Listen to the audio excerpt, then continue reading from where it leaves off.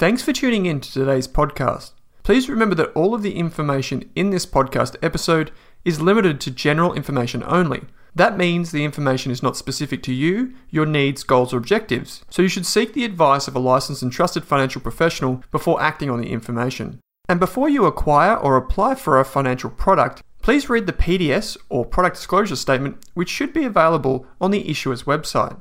Lastly, please keep in mind that past performance is not indicative of future performance.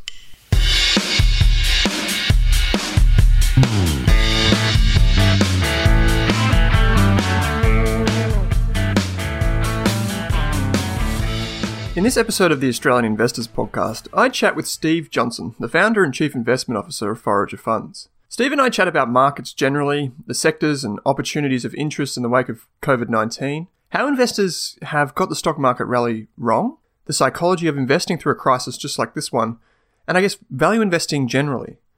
Of course, Steve also shares a few stock stories and opportunities/additions to the portfolios, and one in particular which caught my interest is Uber Technologies. Steve and I talk about that opportunity at about the 12-minute mark.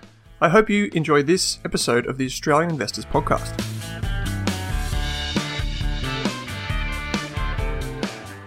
Steve, thanks for joining me back on the show, mate. Great to be on.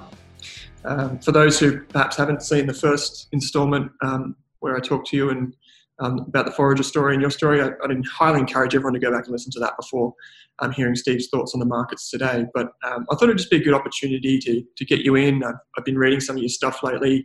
There's been a few portfolio additions which I thought were maybe some people thought they were pretty hairy, but I thought they were.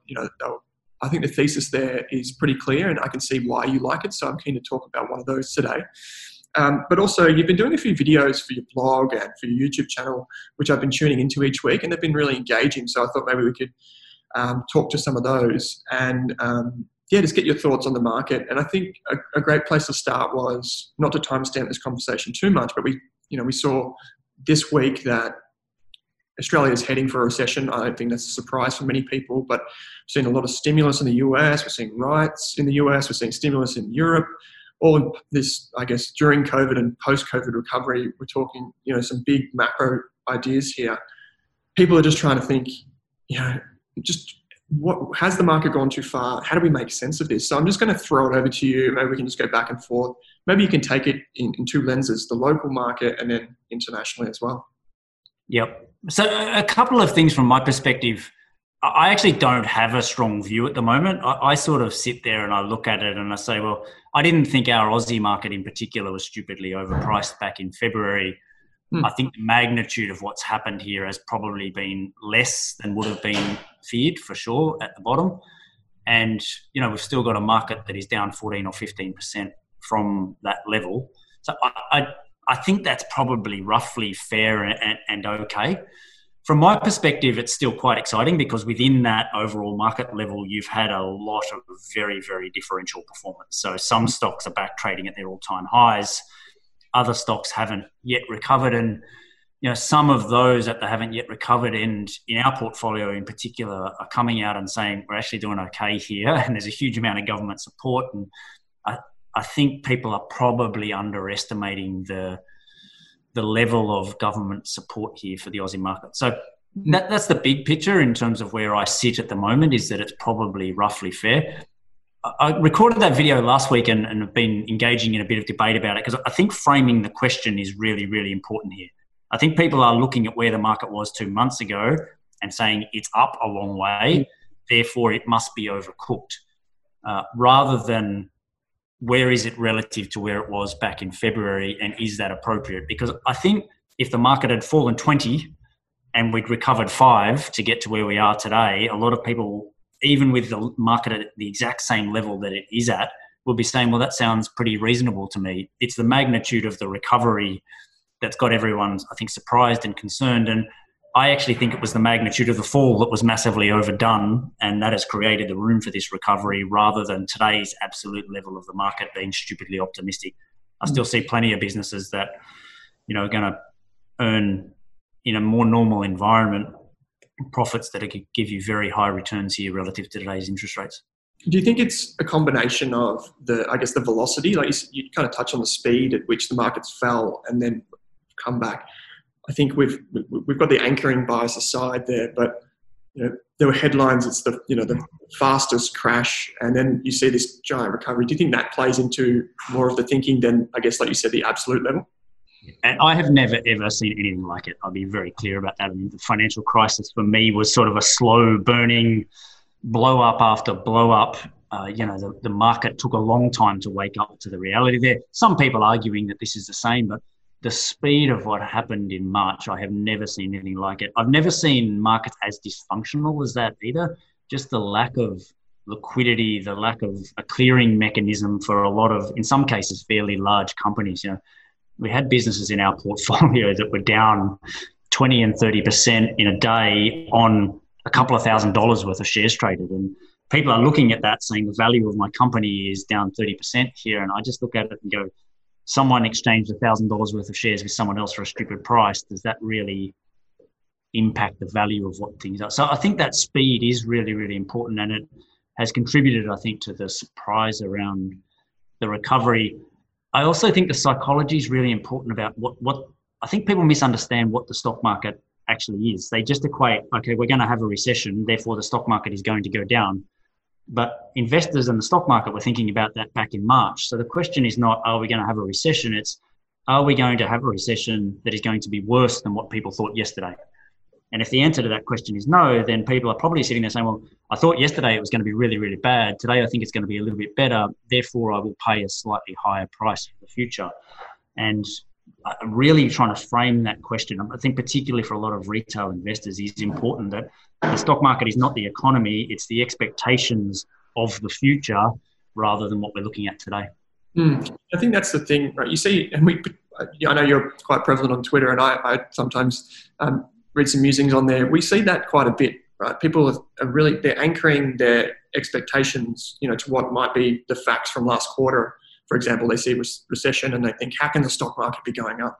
But people have to remember here that it's forward-looking. And I think you bring this back quite often to, multiples of profit and multiples of cash flow and that type of thing. So when you're looking at these companies, I guess, that's probably where you're seeing, that's how you're gauging value, gauging expectations rather than just say absolute levels or prices.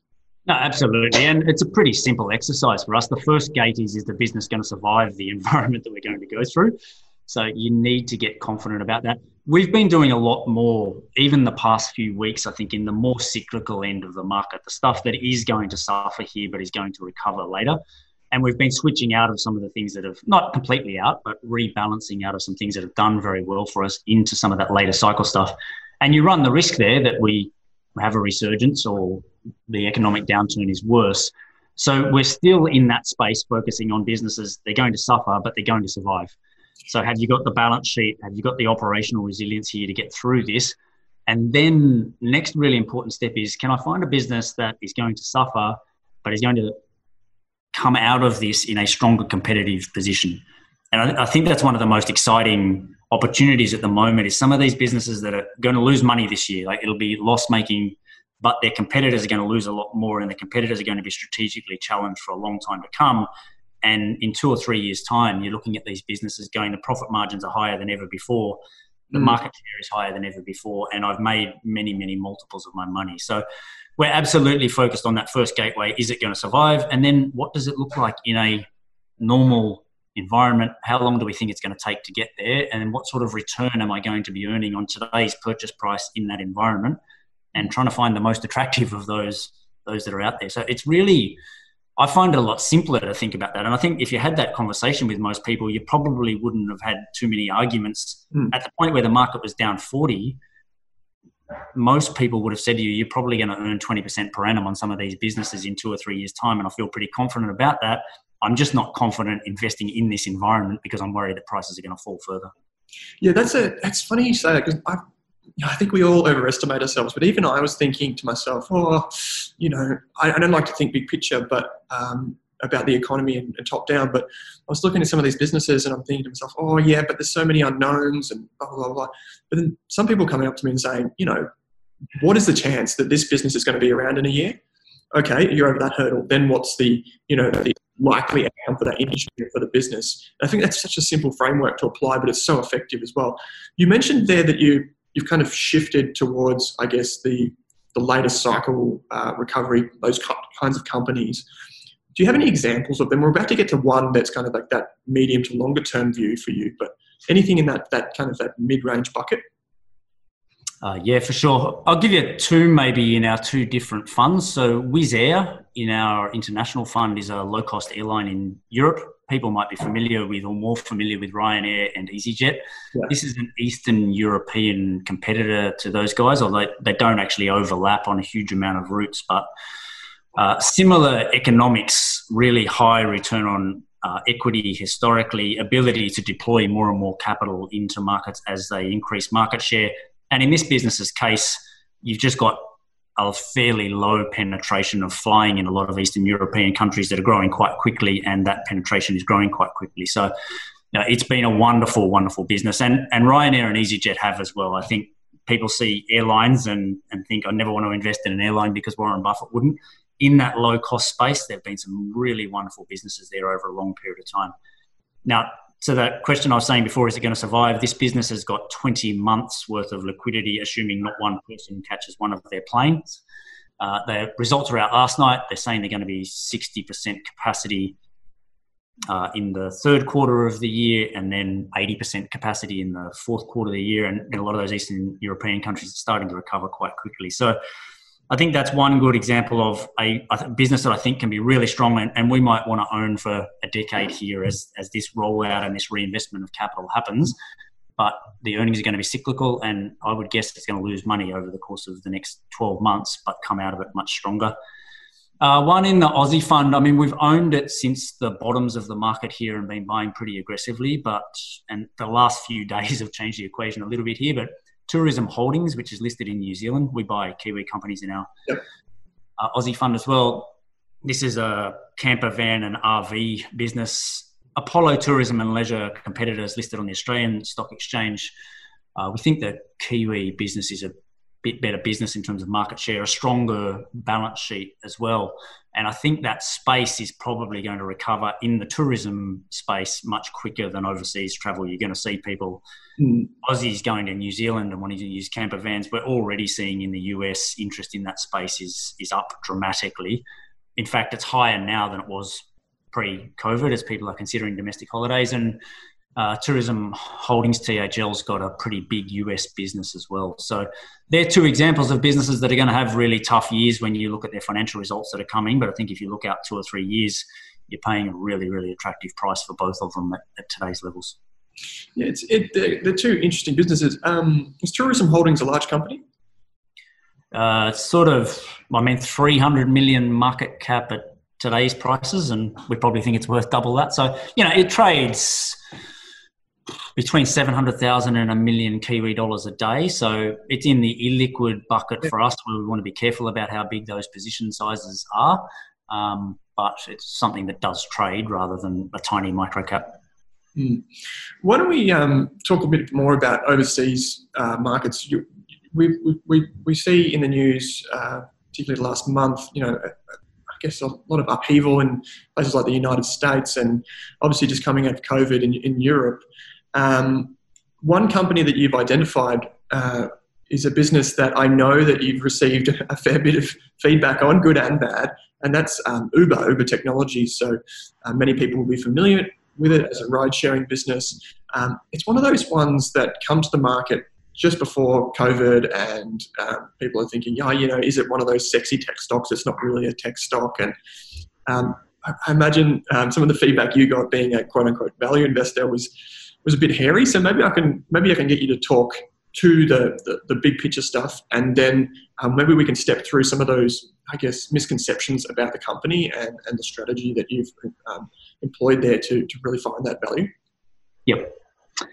I've always been interested in the business because the perception that it is going to be a loss-making business forever, it just doesn't sit right with me. This is basically an app, and they've got huge market share in a lot of Western countries for ride sharing. And I've always said, if you really cut back on the marketing here, You've got a pretty loyal customer base that's going to keep using your product.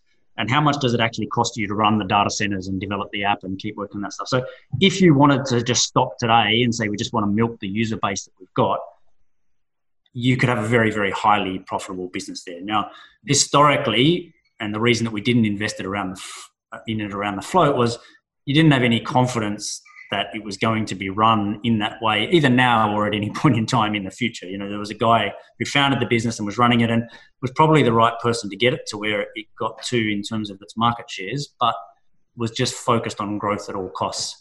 So a couple of triggers for us. First, change of management team guard. It comes to IPO with a lot of promises about running this more efficiently and running it for cash. And I've just seen, it's been a model that has worked very well for us in our fund to buy some of these loss-making businesses where all the value investors are looking at it and saying, I'm never going to buy a loss-making company, when you can paint a really clear path for how it goes to profitability in the future.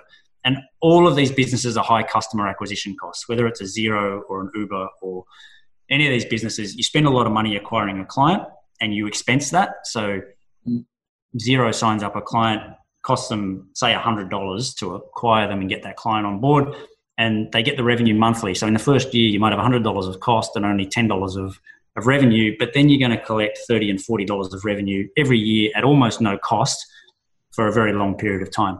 So the more customers you sign up, the more expenses you're reporting, the more money you're losing, but you're creating all of this value. And I think that model has been proven time and time again, and people should be more aware of it than they are. But I think it's a bit the same with Uber, although it's not the same marginal economics. You've got a lot more costs here. So I've been interested. I've been following it. It floated. The share price got hammered as a lot of insiders started selling their stock. They reported a couple of really good results. New CEO starting to deliver on some of those promises about moving towards profitability quite quickly. And then COVID. So we'd missed the opportunity, right? The share price is $27 up to $45. COVID-19 hits, and at one point Uber was trading down at 15.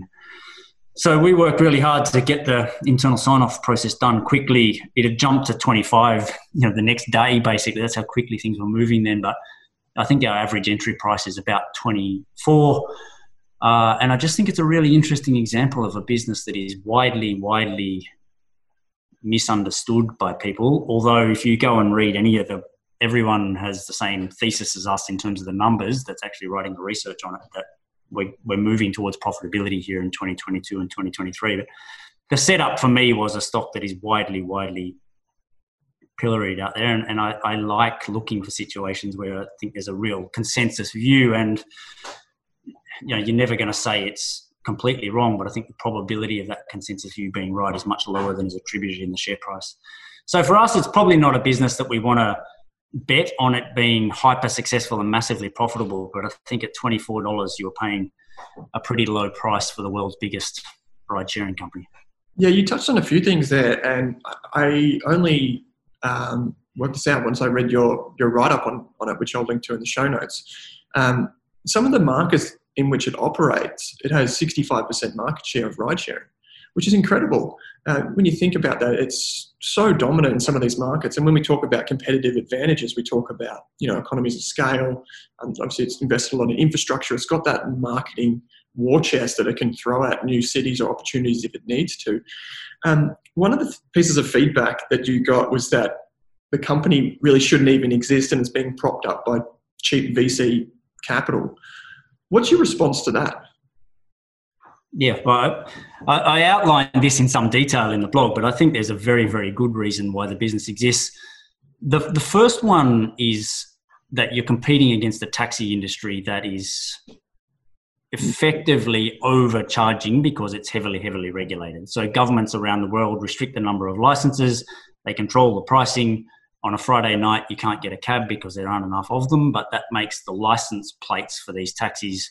In Sydney, you were paying $400,000 to buy the license to operate a taxi at the peak prior to the ride-sharing guys arrive. So I look at that and I think whether you agree with it or not, these guys that are coming in an unregulated market don't have to pay that $400,000, and there's a huge amount of economic value there that's to be split up between Uber customer getting a lower price and the driver getting at least the same as they were getting driving a taxi before. So I think there's a regulatory reason for the business to exist.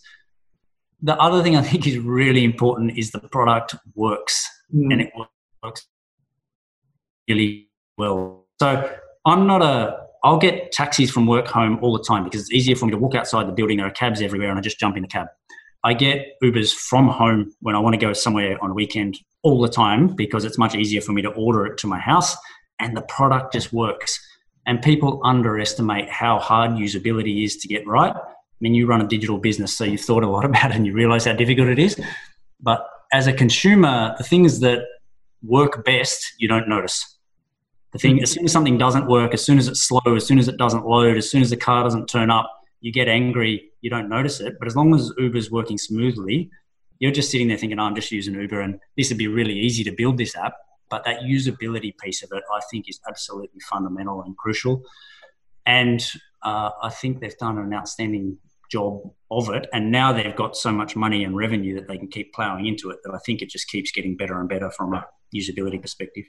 Yeah, it's one of those things where it's now reinforcing the moat, right? And we've seen news out in the last month or so that there's potentially a takeover on the table here for Grubhub, which, from what I can tell, will only serve to reinforce that market share, particularly in the US and a little bit further abroad. How are you seeing that play out? And do you see the deal, going ahead and all these types of things? It's been part of our thesis so again, a little bit of the layout here. Most people think the rides part of Uber is loss making, and it's not. It's actually already profitable, and it's getting more profitable very quickly. So that's a very common misconception. And I had a lot of feedback from people where I just wrote back to them and said, have you actually read the latest annual report, and where is your view of this coming from? And it's, 2 years ago I looked at the IPO, or it's an old perception of the business. So I think that shows you that the path is towards profitability in that side of the business. I think you need consolidation on the food delivery side of things, and I think it is going to happen.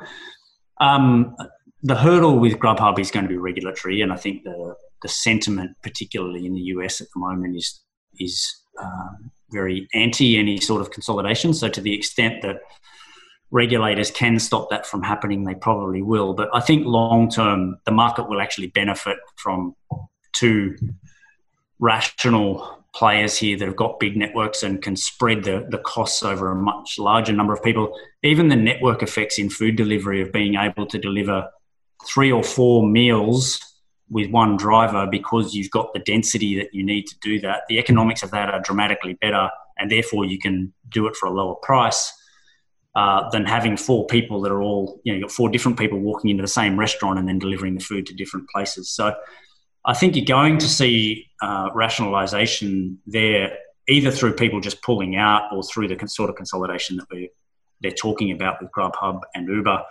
I think it'd be very good for the investment case if it happens, and experts in the space are saying it is a decent chance of happening. I just think the political environment makes it difficult at the moment. So I wouldn't bet my life on that happening soon, but I think in 5 years' time, you're going to have a bunch of geographical markets that look very similar to ride sharing. Yeah, it's interesting because obviously the Eats business, if for people who live in or around the CBDs of Australia, they would be familiar with the business and how convenient it is. But they probably see all different types of scooters going past outside. And we've had some here in Australia file for bankruptcy or pretty much just go out of business completely. And you can only imagine that there's going to be some consolidation. And I think with the share prices and the returns some of these companies are generating, you spoke about it in the blog, but this fragmented industry does need to consolidate. It's just a matter of when and how it happens. If this deal doesn't go ahead, then maybe Uber's still okay, and it's still going to continue eating into that market share of the competitors. One thing you mentioned before was your entry price around $23, $24, the valuation of the business at that time. But it also has quite a few minority holdings, right? Like in other listed businesses. Yep. So again, another one of the, I think, criticisms of the business was they're hell-bent on global expansion and they're going to keep losing money in places like China and India forever. And I mean, the biggest change and the biggest confirmation for me that the new CEO is going to deliver has been exiting those markets. But they didn't just walk away. They mostly exchanged their businesses there for a share of the largest ride-sharing businesses in China, Singapore. They own a bunch of these things around the world. It's hard to put a clear, I mean, it's similar to Uber in you've got to forecast when the business is going to turn to profitability, but they're on the balance sheet at $10 billion, and even the stake in the Chinese business alone, I can see being worth a decent chunk of that $10 billion. So I don't, is it worth 20 or is it worth 5? I don't have a really strong view, and I don't think that dictated the investment case. Certainly when it was $24, it becomes more important at today's price of 36. But those stakes are very, very valuable. And I think if you look at how much cash they burned there and what they've got back in terms of the stakes of the business, it actually wasn't, economic suicide either. It was establish a beachhead, use it for your strategic advantage and get something in exchange for it. And yeah, there's probably some markets where the net has been negative, but even going back and looking at the way they expanded and the things that everyone was critical of them for, you need to put that in the context of they've ended up with a big stake in some pretty valuable businesses as well. Yeah, I think you said in your write-up, something like 100 cities for the Uber Eats business are already profitable. And like you said, the rides business is already profitable, and they've got these minority stakes. So if you're kind of thinking about this, some of the parts kind of valuation, it doesn't, particularly from the price that you got in, it doesn't take a lot to get to something that is very realistic.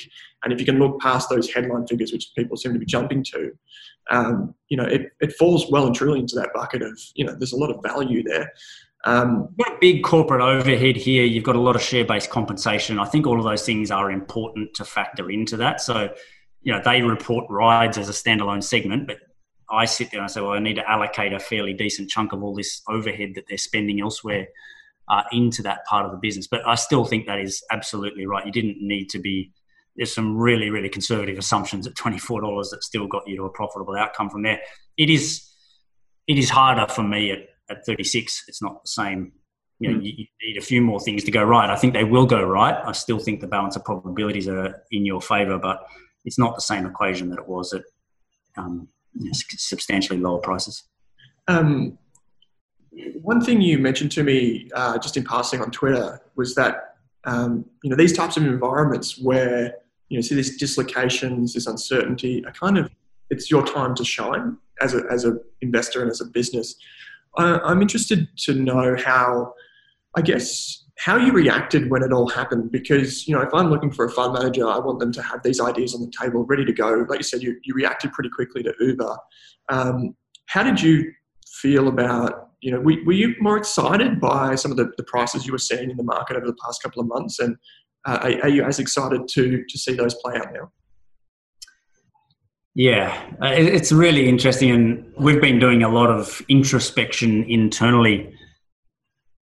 It's probably since your podcast, it might have actually been the catalyst, but we've had a really, really horrible couple of years in our Australian fund. Like, the performance has been absolutely terrible in that fund, and we've done a lot of reflecting around what was in our control and outside our control. It's obviously been a horrible period for value investing in general, but we also got some things very wrong and stuffed some things up. And we spent a lot of time thinking about how we avoid doing that again, what we need to get right.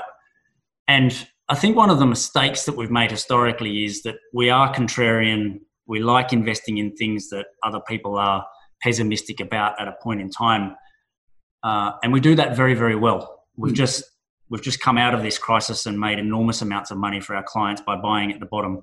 I think we can do that because we've got the psychological makeup. So Gareth Brown, who I've worked with for a very long time, and I are sitting there on the 23rd of March saying, this is it. This is as crazy a market as we've ever seen. And you buy when other people are fearful. And you touched earlier that a lot of people are sitting there at that point in time and going, oh yeah, but this might be really bad and it could be really horrible. And the thing to understand is you don't get those opportunities unless you're feeling like that. It's just not going to happen, right? You're not going to be sitting there saying, oh, everything's going to be fine and I'm buying prices at 40%. Some cases 70, 80, 90% on an individual stock basis, less than I was 2 months ago. So it's almost a prerequisite, and it is something that we get excited about. We were down to fumes in terms of our cash levels through that period, and we were juggling things around trying to get it right in terms of the allocation, and we're very excited about it.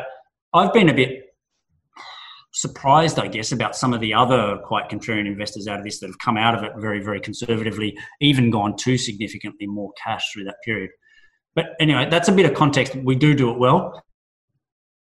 I think we've made the mistake historically of trying to do it all the time. I need to be contrarian, and I want to go and find the stock that everyone hates and buy it. And I think that it's actually most of the time in financial markets, people are doing a pretty good job of pricing things fairly sensibly. And there's nothing wrong for us as a fund manager and as a fund about just being sensible. And we might have to be sensible for 7 or 8 years. We own a good collection of decent businesses and we think they're going to provide us adequate returns. And then we go through this market meltdown, and that's where we add all of our significant value by getting out there and buying the right businesses for clients at that point in time. And it's something I need to control as the CIO of the business. We've got a lot more depth in the team now. We've brought new people into the international fund to work alongside Gareth, and that bench that you talk about, being ready to invest. Our US exposure would have been 10 or 15% probably this time last year, and we'd now be 40 or 45, and we've been able to pick up some world-class US businesses because of some of the extra talent that we've brought into the business. But my job as CIO is to stand back and say, this is the time for us to be pulling the trigger and being aggressive and being really contrarian. And you know what? There are other times when the dial just needs to be turned to, this is a normal market. We need to be sensible. We want to own decent quality businesses that are going to give us a bit of ammunition, firepower to make the most of those opportunities when the meltdown comes. So, it's been great for us, and I've absolutely loved the past few months because we're back in an environment where we thrive. We just need to make sure that we do a better job in more difficult environments for us.